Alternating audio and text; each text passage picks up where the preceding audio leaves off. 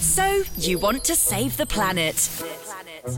In just a matter of months, more than 100 world leaders will gather in Glasgow, Scotland for COP26. There, they will make some of the biggest decisions yet on how to tackle climate change and set out plans that'll change the way we all live our lives forever. But that's the big picture. What can we do to help now? I'm Lewis Mickey. And I'm Natalie Crawford-Goodwin, and this is So You Want to Save the Planet. The planet and our cities. So, last week we had a chat about all the countryside. How can we take better care of it, and what's being done to protect our green spaces and our coastline? And this week we're going to take a look at our cities and how they're adapting to become more climate friendly. More specifically, we're going to be taking a closer look at COP26 host city Glasgow, but a lot of the clever things that are happening here are already being replicated all around the world. Yeah, I mean, cities are on the front line of the growing physical risks associated with climate change. They're home to more than half of the world's people, and by 2050, that figure is projected to rise to 68%. Exactly, and when we talk about the physical risks, we mean the health consequences of the population and things like extreme weather. Yeah, we're already seeing the effects of climate change with some of the wettest winters and hottest summers of records over the last few years. I know, it has been absolutely crazy weather-wise. There was a point in the summer where I think every single day we hit a new record temperature high. Yeah, and I feel like at the moment it's almost like trading between up here in Aberdeen. I'm either getting a really rainy, miserable day, which is today, or a day where it's actually still quite hot. So I'm going between putting the heating on and off so much, and it's not doing good for me. And you've had quite a lot of landslips and things like that up there as well that have been caused by extreme weather. There's a few problem spots where, because they're known, it's managed, but then that means that there's roads that just don't get used anymore or are down to one lane. And then, of course, unfortunately, that was the cause of the train crash that happened in Stonehaven a year ago. Absolutely. So, yeah, we're seeing a lot of those impacts up here. Well, in Glasgow, they're trying to tackle the flooding risk by innovating the city's waterways. Not only does the Smart Canal scheme allow extra surface water to be carried away from the streets, it's also paved the way for 3,000 new homes too. David Hay is one of the engineers behind it. So the Glasgow Smart Canal project was an initiative that started development back in 2012. It was developed to address the challenge of providing a sustainable drainage solution for a number of vacant and derelict sites in the north of the city. And what we see in the city is the Victorian combined sewer network is under pressure, particularly during periods of heavy rainfall and surface water overwhelming the combined sewer network and causing flooding. And what we wanted to do was to find an alternative means of draining surface water from these 5 development sites within the north of the city. And the opportunity was identified to use the canal network to serve this purpose. And if you compare the sites in the north of the city to, say, for example, the Commonwealth Games Village in Dalmarnock, where the surface water was drained to the River Clyde, the historic water courses within the north of the city have been lost as the city developed and have been essentially incorporated into the combined sewer network. What we have managed to successfully do is to dynamically manage the water level within the summit pound of the Forth and Clyde Canal, including the Glasgow branch. This is now automated and linked to a real-time weather forecast, so that if the weather forecast predicts heavy rain, that's then run through a hydraulic model. If there's a need to create storage capacity within the summit pound, we're then, in advance of the storm arriving in the north of the city, able to draw down the canal by 100 mil or 4 inches. And that creates 55,000 cubic metres of storage capacity for flood water to come off the development sites. And that's helping to unlock the regeneration of 110 acres of vacant and derelict land, and hopefully will provide over 2,500 new homes within those sites. I think the project also brings wider benefits. The canal corridor is recognised as being a very valuable corridor for biodiversity as an active travel route through the city. And by actually giving the canal added functionality, it helps to build the business case for continuing to maintain the canal. Prior to the Millennium Link being established leading up to the year 2000, many Glaswegians will recall the canal falling into disrepair and sections of the canal almost just being like a place where people went and fly tipped to rubbish, and that was really detrimental not only to biodiversity, but it was really a negative for the local communities along the canal. Are there any lessons that have been learned in Glasgow when implementing these smart canals that could maybe be replicated in other cities throughout the country that have canals that have had similar issues? Yes, so the project was delivered as a partnership between Scottish Canals, Scottish Water and Glasgow City Council. And Scottish Canals are speaking to a number of other drainage organisations, explaining the background to the project and seeking to export this innovation.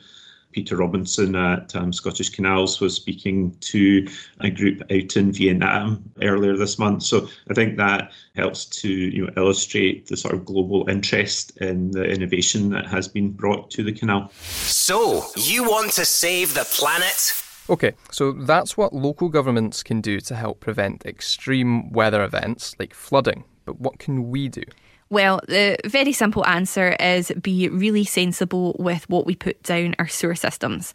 But it is a little bit more technical than that, and luckily Joanne Kay from Scottish Water explains it much better than I ever could. We've got 53,000 kilometres of network pipes.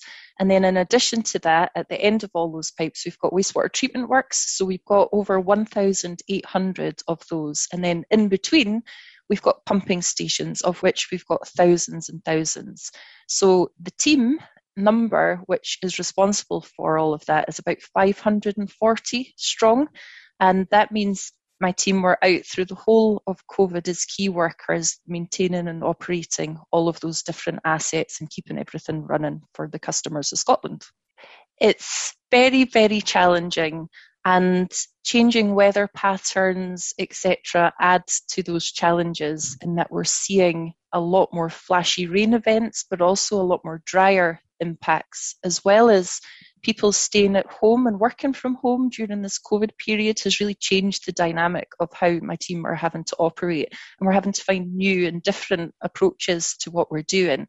But some of the challenges that we also experience is in what gets flushed down the sewers as well, which can lead to chokes in our networks.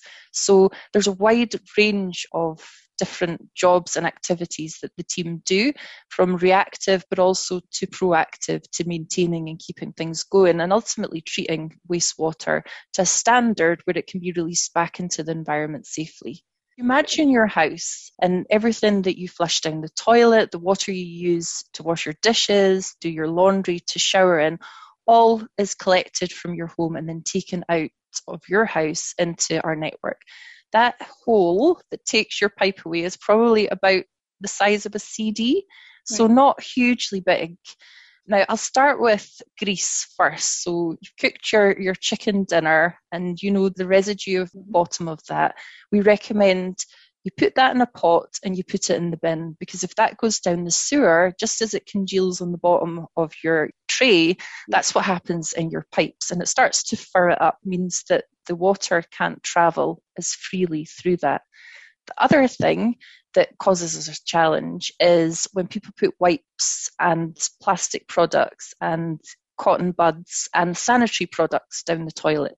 Really, they should go in the bin as well, because they don't degrade as toilet paper does. So our recommendation is 3 Ps: pee, poo, paper down the toilet, the rest in the bin. So within Scottish Water, we deal with over 3,000 chokes every single month. It'll increase depending on the weather, but that's about, on average, what we deal with, which costs customers for us to go in and clear them. But if we can work together, we can start to reduce that and then reduce the impact that we have on the environment, which is our ultimate goal as we're dealing with all the various environmental issues and climate crisis, etc. So what impact do these chokes have on the environment then, in terms of where do you clean them from? Is it in customers' houses? Is it the networks outside? Where do they tend to kind of build up? So our responsibility goes from the curtilage of people's homes, and we would go in there, but we would respond to customer queries and issues at all points and investigate that. So then the teams would go in and they would try and locate the choke. So they use CCTV and they use jetting, so big tanker-like vehicles, to jet the sewers and to draw out the chokes that are causing this. As things get moved through the system, though, these chokes can become bigger. And a lot of our system is what we call a combined system. So it doesn't just take people's wastewater from the house, but it also is a combination of rainwater as well. And that goes into our sewer system.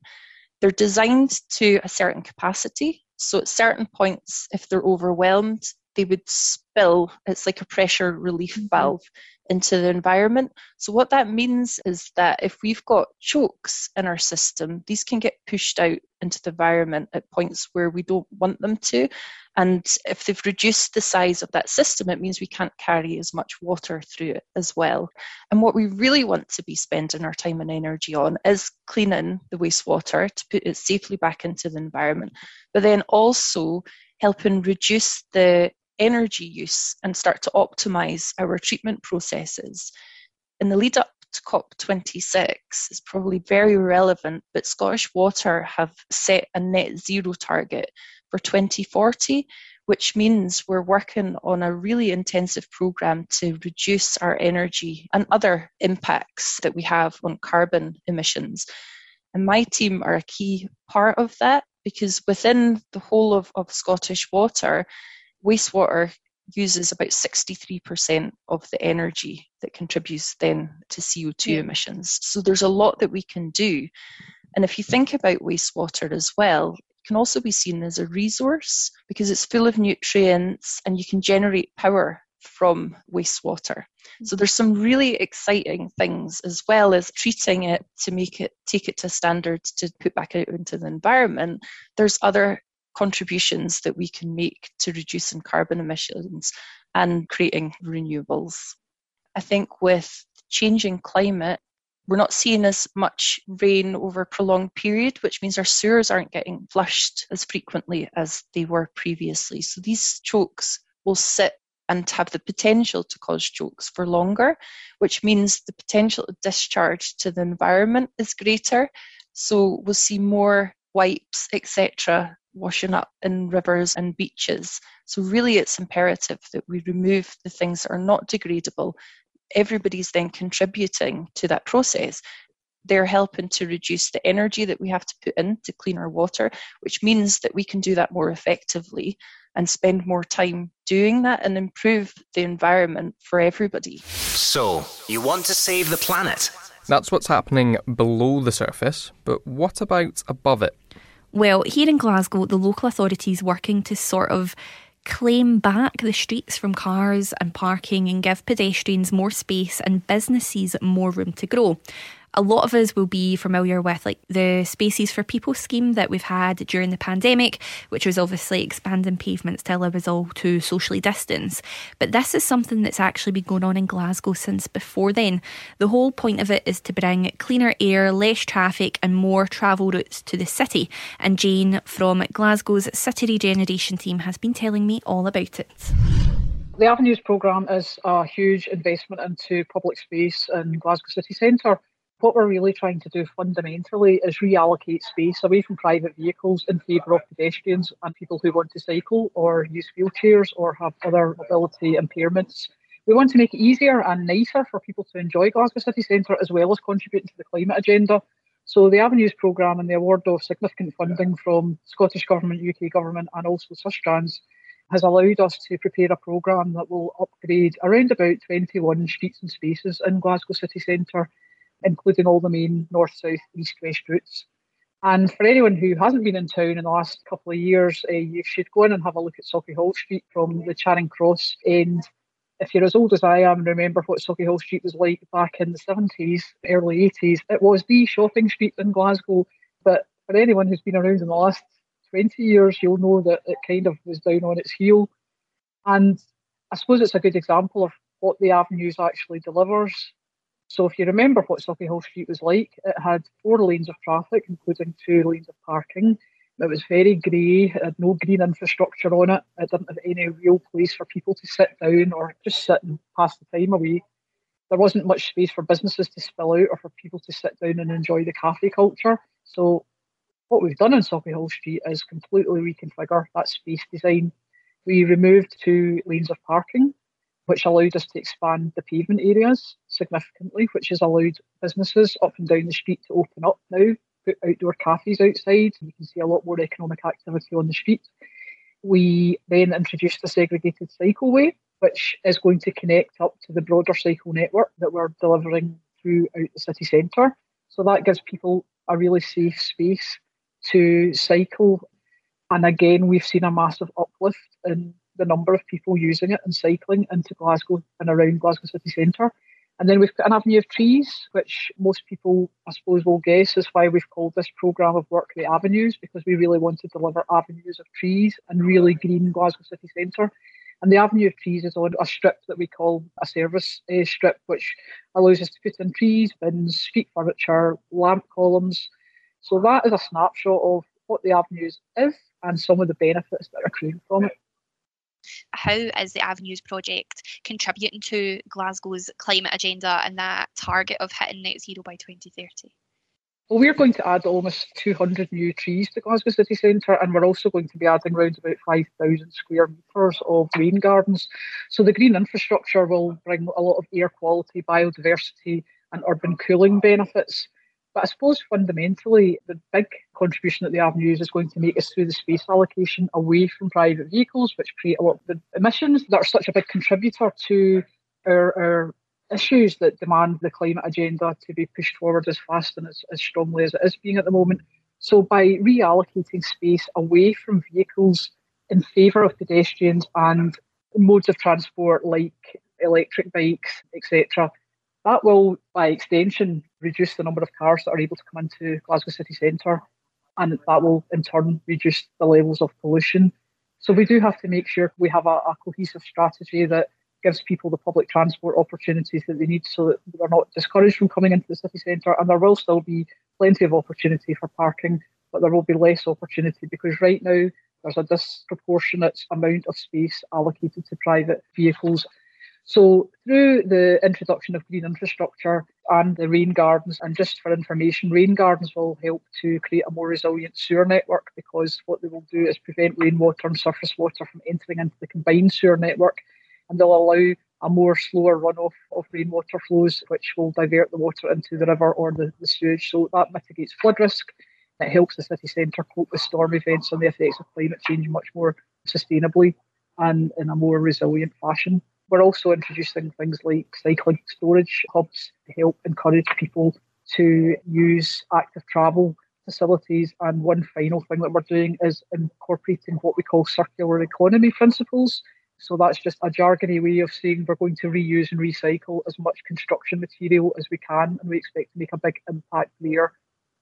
In order to, really make our city centres resilient, they have to attract people. And while people like to use cars, there are other ways that people can come into the city centre and get around the city centre. But as policymakers, we have to make sure that the facilities are there for people who want to make that switch from polluting vehicles into non-polluting transport or active travel. So the public sector and its partners do have to help enable the behavioural change that will be required. But it's up to all of us. We all live on planet Earth. We all contribute towards the pollution one way or another. And we all should really play our part in trying to create a nicer, better place for not just us, but our children. So, you want to save the planet? Now, these are really cool projects and some great advice too.